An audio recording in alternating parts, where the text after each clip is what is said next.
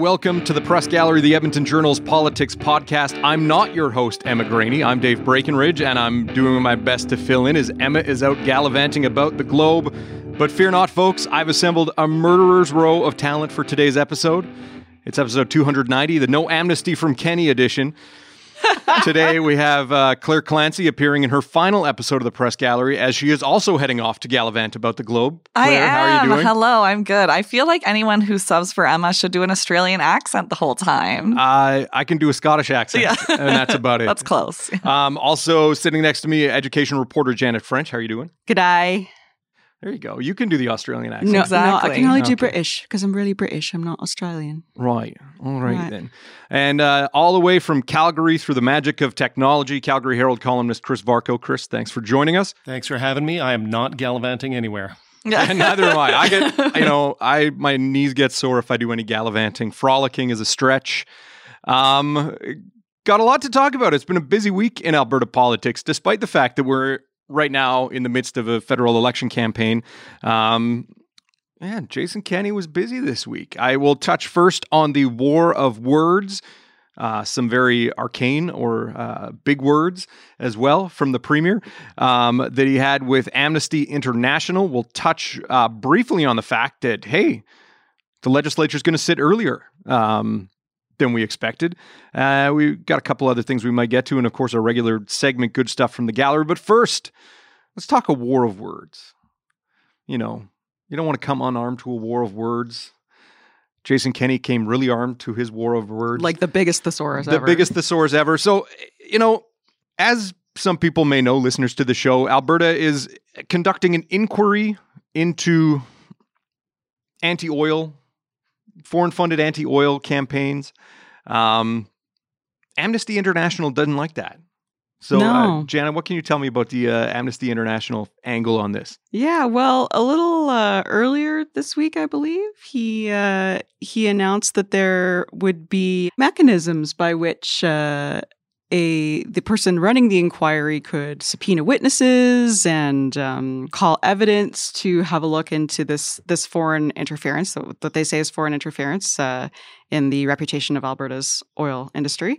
And so there was some concern among environmentalists and people who are in the activist community that there could be some targeting of people just for basically speaking their minds about their concerns about the environment. And so Amnesty International, which does some work highlighting human rights violations around the globe, wrote a letter saying, basically calling on Kenney to abandon the fight back strategy. And it says, Alex Neve in his letter says things like, ensure that any initiatives to promote the oil and gas industry in Alberta are fully consistent with Alberta's international human rights obligations and the Charter of Rights and Freedoms. And basically make sure that Jason Kenney upholds any rights to freedom of expression, freedom of association, and peaceful protests, and making sure that they sort of prosecute or crack down on anyone making inflammatory statements or targeting people who are, expressing their freedom of expression to criticize oil sands activity in Alberta. And he seems particularly concerned about the rights of Indigenous people and women and perhaps people who are non-binary. He keeps referring to people of all genders. And it also related within the fight back strategy, too, to the $30 million energy war room that Kenney announced many months ago, just talking about, how can they prevent basically criticism against oil and gas industry. So the public inquiry itself and then that energy war room, I think, were the two things that Amnesty has voiced a lot of opposition to. And part of this also was a website that the government had set up to allow people to submit information. What kind of information were they looking for through this website? Yeah, what's interesting is they set up a website, albertainquiry.ca, which allowed anyone in Alberta to submit. It was a very kind of broad description that the government said. It was anything that you think might be relevant to a public inquiry into anti-oil and gas environmental campaigns. Obviously, that's not exactly the language they use, but it means that potentially, are you looking for academics? Are you looking for advocates? Are you looking for oil and gas industry reps to submit random criticisms? Like, it's very vague to the point that I think when you have something like a public inquiry, asking the public for feedback when this is such a contentious issue could, lead to, obviously has led Amnesty to think this is problematic. Let's break down what the inquiry is actually looking into. I know everyone has turned it into a report on Albertan activities, hashtag on social media, and there's a lot of people having fun with it. Even I cracked a joke. Someone was complaining about a pickup truck that was quadruple parked, and I said complaining about big trucks is definitely an Albertan activity. So it's fun on social media. Trust me. Go on Twitter. Check out the AB Ledge hashtag. It's a barrel of laughs. So Claire, what is the inquiry actually looking at? Right. So the inquiry is split up into two phases. And the first phase is being described as a fact-finding phase through a combination of interviews and research. And then the second phase is potentially going to be public hearings if necessary. And I think that's where people's kind of alarm bells went off, because the question is, what would a public hearing into anti-oil and gas campaigns look like? There's supposed to be a final report that's going to be made available to the public by July 2nd, 2020. But it's spurred critics, including people like the NDP, to ask, what is this a type of witch hunt? No, this is anti-oil campaigns that are funded by certain groups, or what? Yeah. Like, what are they targeting here? It's into any international campaigns that are supposedly targeting the province's energy industry. So yeah, you're right. Foreign funded campaigns. And I think the examples that have been given relate to the Tides Foundation, which we've heard brought up many times in different scrums with Kenney and media events. But, going through this information, there's definitely a lot of, I think there's maybe a lack of clarity about exactly what they're looking for. Mm-hmm. Which leads to all of the chatter about alleged McCarthyism and things like that. So that brings us back to this week. Amnesty International tees off on the Alberta government and the inquiry and the website and the war room, and Jason Kenney took umbrage with that. Who wants to weigh in on the multi-hundred word letter that was sent? I won't mind jumping in on this one. Have at her. This is 5 pages of, as you said, a full-on sort of attack / almost a parody of what you might expect the response to be normally to these kind of letters coming from Amnesty International. I think Jason Kenney, or whoever wrote this letter for him, really enjoyed the job that they were given here. There's a couple of lines in here which are just classic. It said, it can't be easy being the longtime head of Amnesty International Canada, stuck in an annoyingly free and peaceful Canada, having to work yourself up into high dudgeon to denounce a democratically elected government peacefully standing up for its citizens. I mean, there's just a number of classic lines here, but basically what the Premier was doing was disassembling the whole idea that somehow you have to remind Albertans that they shouldn't violate human rights, or that they have human rights obligations, at the same time that there are many countries, in fact, most oil-producing countries around the world, don't have anywhere near those kind of standards. And he goes out to point out Russia, for instance, or what's going on in Venezuela or Saudi Arabia as well. So, in some ways, this letter and the timing of the letter from Amnesty International is perfect for Jason Kenney. It plays as a perfect foil for him to sort of stand up and defend.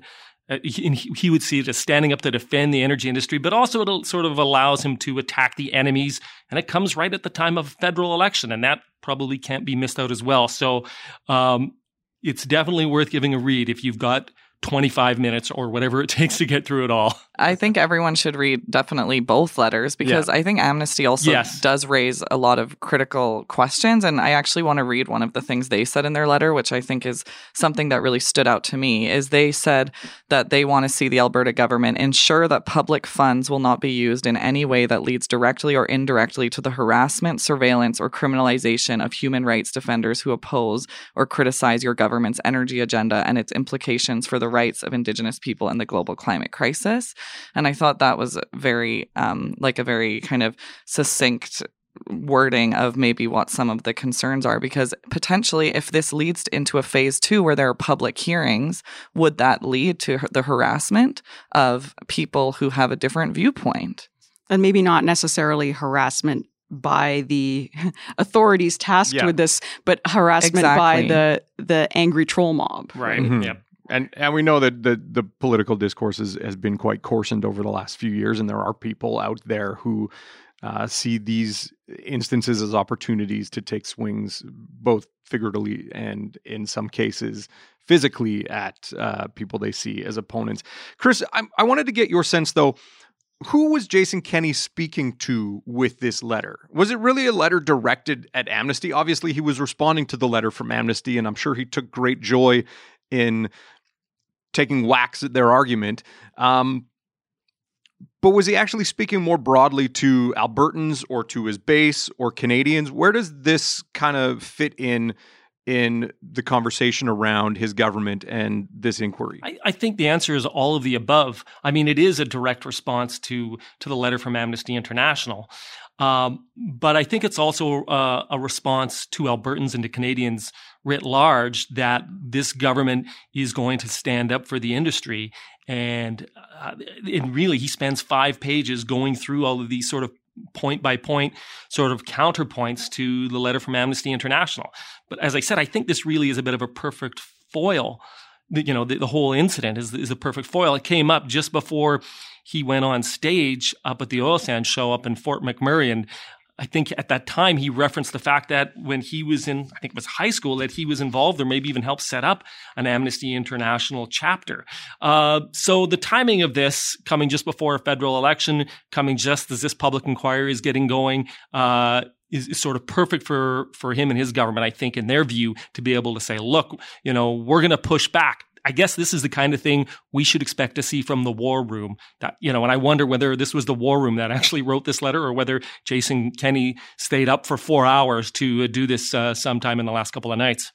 Mm-hmm. But he never actually does address their concerns about human rights in all those words in his letter. He never does address the concerns about freedom of speech or potential targeting or documenting of people who consider themselves environmentalists. And I think what's interesting about the letter is that it goes back to this narrative that we've heard time and time again saying, well, Canada is a very responsible oil-producing country, and pointing out those examples, Saudi Arabia, Venezuela, Russia. And that's something that, Jason Kenney, we've heard in speeches for years and years, like even when he was a federal minister. But yeah, Janet's right. What about the actual questions that were raised about what this inquiry could do, or what kind of challenges human rights activists who aren't on the side of the Alberta government are going to face? Yeah, what protections are in place for people who are potentially compelled to be called as witnesses? The Charter of Rights and Freedoms, and we do have freedom of association. We do have freedom of speech in this country, and we hope that those are upheld. But the fact that we're having an inquiry isn't evidence of in and of itself,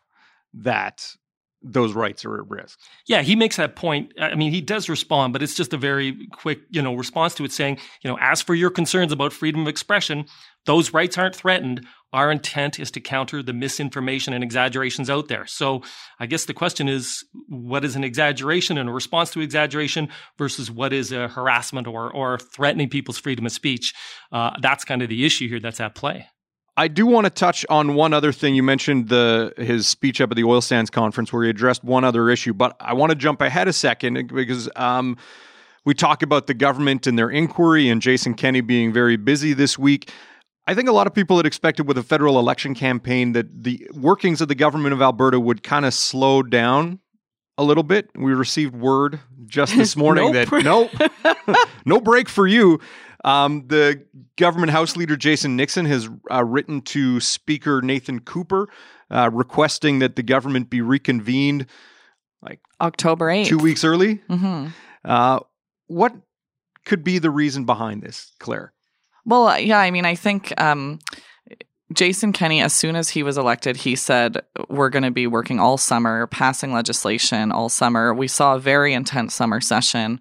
There was a little bit of a reprieve, maybe, but honestly, there were still announcements constantly happening.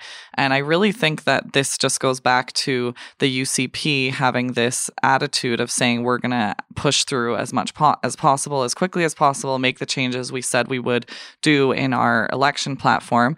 Obviously, it's no secret that the Alberta provincial government will be supporting Scheer in his federal election bid.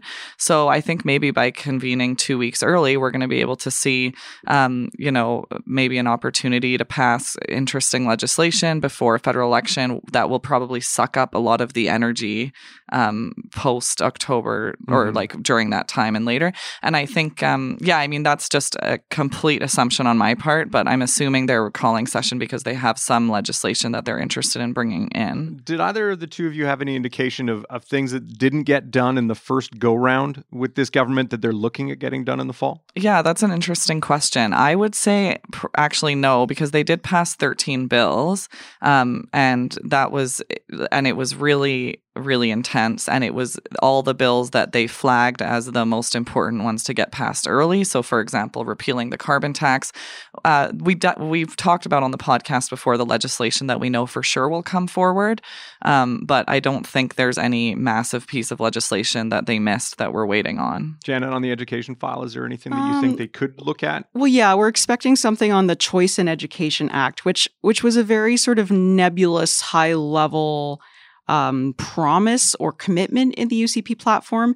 And it just talks about legislation reinforcing the role of parents in their children's education and their rights, which is sort of spelled out in little different pieces of different federal and provincial legislation right now, but sounds like they want to formalize it. But I think there is some concern or curiosity about will this legislation actually have mechanisms to increase or bolster the number of private schools or the rights of private schools? We've already seen regulations change to lift the cap on the number of charter schools and the ability of charter schools.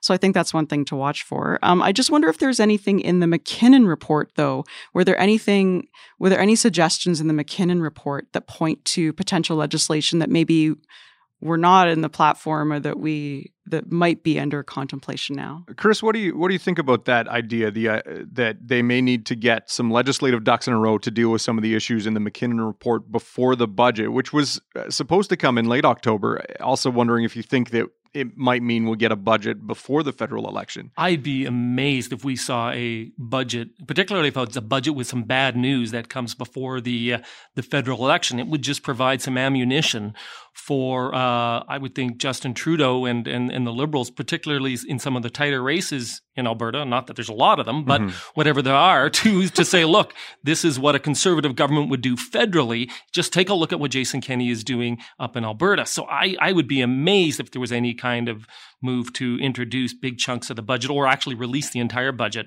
prior to the federal election. So why do you think they're coming back early then? That's a very good question. I actually don't know whether they've got other legislative things that they've got to get ready or whether they want to clear the decks before the budget comes down sometime after the 21st. I know that they've talked about things like the Aboriginal Opportunities Corporation. They've got an AER review that might require some legislation as well. But I'd be really curious to know what is the legislation they want to introduce before the budget is introduced, and I can't give you that answer. Does it have anything to do with labor, I wonder? I mean, that's sort of the big flashpoint right now. Yeah. I guess we'll see. October 8th, the day after the English language federal leaders debate, the one that Justin Trudeau was participating in. He didn't even look at his calendar. He just had that date October 7th. in his head. Well, because I talked about it on my other podcast the other day. I'm just a font of information, folks. Speaking of the election, one of the big things that Justin Trudeau had tried to do in 2015 and also through his first term in office as prime minister is talk about the ability, but also the need to balance the environment with the economy. He's the federal government famously bought and is paying for the Trans Mountain Pipeline, but also brought in some bills that are controversial in Alberta, the Bill C-48, which is the tanker ban off northwest coast of BC, and Bill C-69, which changes a whole bunch of regulatory aspects of the process to get major infrastructure projects like pipelines approved. Jason Kenney announced this week that his government is launching a constitutional challenge of Bill C-69. Claire, kind of break down how that was announced. Sure. Yeah. He made the announcement during a visit to Fort McMurray, where he was speaking at the oil sands trade show. And yeah, basically, this is not a surprise to anyone. Jason Kenney has talked at length about the fact that he would be making a constitutional challenge against Bill C-69, the Impact Assessment Act. And that federal piece of legislation, as Dave said, it overhauls the federal regulatory process for energy projects. So it would change things like timelines for project approval, what's required in terms of environmental assessments. And what's interesting is that this has been an unpopular piece of legislation in Alberta since it first came into the public consciousness because, former Premier Rachel Notley on the NDP side of the political spectrum also spoke in opposition to it. Where the two of them differed, though, was that Notley said that there was a way forward with Bill C-69, where she felt like if enough amendments to allow for Alberta projects to go forward were made, she would have been in support of Bill C-69, although she continued to speak out against it up until the election when she lost to Jason Kenney. In contrast, Kenney has been more vocal about saying, we completely disagree with it, although there have been times when he hasn't completely dismissed the idea of amendments making it possible for Alberta to support this federal legislation. But anyway, this constitutional challenge, not a surprise to anyone, and we'll see what happens. I think it obviously does speak to what the priorities are going to be during federal election campaigns. What does he call it? The No More Pipelines? The No More Pipelines law. Act, yeah. The No More Pipelines Act. So, Chris, do you think the timing of this, knowing a federal election was coming, is strategic on the part of the Alberta government to launch the challenge right as Canadians are going to the polls and keeping the pipeline issue in the national conversation? Or is it just a case of getting the challenge out there as soon as possible and the timing is just coincidental? No, this is pretty much all about politics. The act was proclaimed. The government has said that they were going to do this for months. Basically, since even they were elected, they would say this was going to take place. We've got an election being called. We've got the federal natural resources minister who is behind or partly behind the Bill C-69, Amarjeet Sohi up in Edmonton, who's obviously trying to win re-election. I think this is pretty much all about the politics. Now, the arguments themselves will take months and maybe years to play out. I mean, we're talking about jurisdictional and constitutional issues. Where do the rights of the province for resource development begin and end versus where do the federal government's rights over environmental regulations and energy developments as it relates to pipelines that go across the border begin and end? So these are really complex issues, but we're not going to have any resolution on this for months or, as I say, years. But the politics of it is immediate. So this is the argument that the government is making, that Bill C-69 steps on Alberta's constitutional jurisdiction over energy, correct? And I think the argument the Alberta government continues to make, and that Rachel Notley made as well, is that Bill C-69 would effectively prevent Alberta from being able to approve any new large energy projects and pipelines, and that what happens in a province in terms of those approvals, you're right, is provincial jurisdiction, although the Constitution does seem to side with the federal government on that in terms of the fact that it's a federal resource, although obviously that will be decided in court. And how have the federal Liberals responded to this? Federal Natural Resources Minister Amarjeet Sohi, who represents a riding in southeast Edmonton, Obviously, I guess he's actually not a minister right now. He's a Liberal candidate in Southeast Edmonton, isn't he? Right? We've got to use our election words. Yeah, back to that. Don't call anybody prime minister. There is no prime minister. Yeah. He did respond to Kenney and just said, like, look, I'm pretty confident that when we did write this bill, given all the issues we've had with federal approvals of energy projects, that we're quite confident that this bill pertains specifically to federal issues. So he sounded pretty confident about it. I think it's also really interesting that Saskatchewan yesterday applied for intervener status in support of Alberta's case. Go Saskatchewan. Here's what Don Morgan said, my old pal from Saskatchewan. He's the Attorney General there. He says, it's important and absolutely imperative for us that we stick up for where the rights of the province are in the ability to regulate business and regulate industry in our province. He's very concerned about Saskatchewan's vibrant oil and gas industry. I mean, no disrespect to Saskatchewan, is we are all equal partners in Confederation, but it's kind of like when the little sibling is standing up for the big sibling when they're in trouble with the parents. But I think that the provinces, there's more than just one province that is interested in this case, and I'd be amazed if there's not multiple provinces joining this dispute. I mean, there's obviously the politics of the day that are going on here, and it's no coincidence that the Conservative premiers here are the ones trying to pick a fight with the federal Liberals. But I think there are bigger jurisdictional issues here that I think other provinces, like I'd be amazed if Quebec at some point doesn't get involved in this litigation as well. These are cases that the Supreme Court are going to have to decide where do the rights of the federal government begin and end, and where do the provinces' rights, which include the rights for resource development in the country, begin or end. These are pretty big fundamental issues. And thus goes the Canadian circle of life. We'll be debating, provincial, federal, jurisdictional issues, I think, until we're all well dead. Yeah. Yes. Okay, so now we're going to jump to our regular segment on here, Good Stuff from the Gallery, wherein we tell you how you should spend your free time. Basically. Yeah, it's anything, we recommend things that we've seen or read or heard about. Janet, why don't you start us off? I would recommend that you quit your job and travel the world and just burn it all down, leave it behind. Yeah. But that's not my ability. I don't have the ability to do that. Anyway, or you could just read this great article that ran in the Washington Post, which is actually written by an independent news outlet I'd never heard of called Kaiser Health News. They did they did some great journalism here, deep dig into the UVA health system in Virginia. And, well, why should you care? Because we're all having these conversations right now about private healthcare versus public healthcare. And what they were able to very systematically and methodically prove was that this actually publicly funded health system in Virginia was running a very, very aggressive campaign to recoup any unpaid medical bills. And it was responsible directly or indirectly for divorces, house foreclosures. People had liens placed on their property.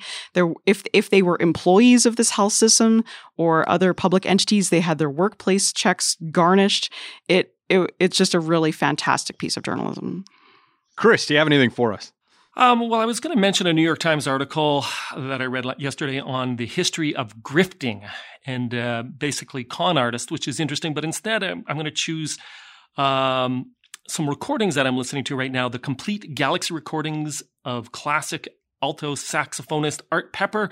If you're looking to hear 18 hours of fantastic music, and that literally is how much time there is, 137 songs, I'd highly recommend it. Amazing. We're awesome. Trying not to laugh. That sounds amazing. It's fantastic. So if you're looking for something to listen to late in the evening, that is where I would go. All right. I'm going to recommend a podcast. It's ESPN 30 for 30 podcast. Season 5 is all about Donald Sterling. It's called The Sterling Affairs. It's about the former owner of the Los Angeles Clippers. He came to notoriety, I think, for many reasons through the league, but I think he broke through to national consciousness when an audio tape of him berating his mistress for hanging out with black men, including Magic Johnson, and bringing them to the LA Clippers games. It kind of sent shockwaves through the league. The series deals with his rise to prominence as an NBA owner, some of his issues as a real estate developer and landlord, and concerns about racism and how he practiced that business and how that may have carried over into how he ran the Clippers. I'm on episode 405 right now. It's a fascinating listen about race and money and power in sport. It's a great series. Claire, you get the last word. Yeah, Bring it home. last word. I'm going to recommend my favorite podcast, which is Ear Hustle. I thought this was your favorite podcast. And yeah, Her it second is, favorite definitely. podcast. Ear Hustle is my favorite podcast. I've recommended it a couple of times, but it's such a great listen, and it's something I listen to all the time. It's a pick-me-up. It's so interesting. It takes place in San Quentin Prison in the U.S., and it's made by prisoners inside the walls, and it's all about their lives. But I would recommend that. And I just do want to say thank you to everyone for the kind words in the last week about my departure. I said goodbye to Emma on the podcast last week, and it was a really hard decision to leave the Journal. There are so many amazing journalists who work here and do such incredible work, despite a lot of pushback that we continue to get in our daily jobs, like all journalists around the world. So I just want to say continue to support the Journal and all the amazing reporters and editors. And I can't thank everybody enough for the last 3 years because it's been an incredible experience. Well, we know you're going to be missed in the newsroom. Listeners of the podcast will definitely miss hearing you and your insights every week. So thank you for your work the last 3 years. We will be down one next week. We'll be missing Claire greatly, but don't forget to tune in next week for more political news on the Press Gallery.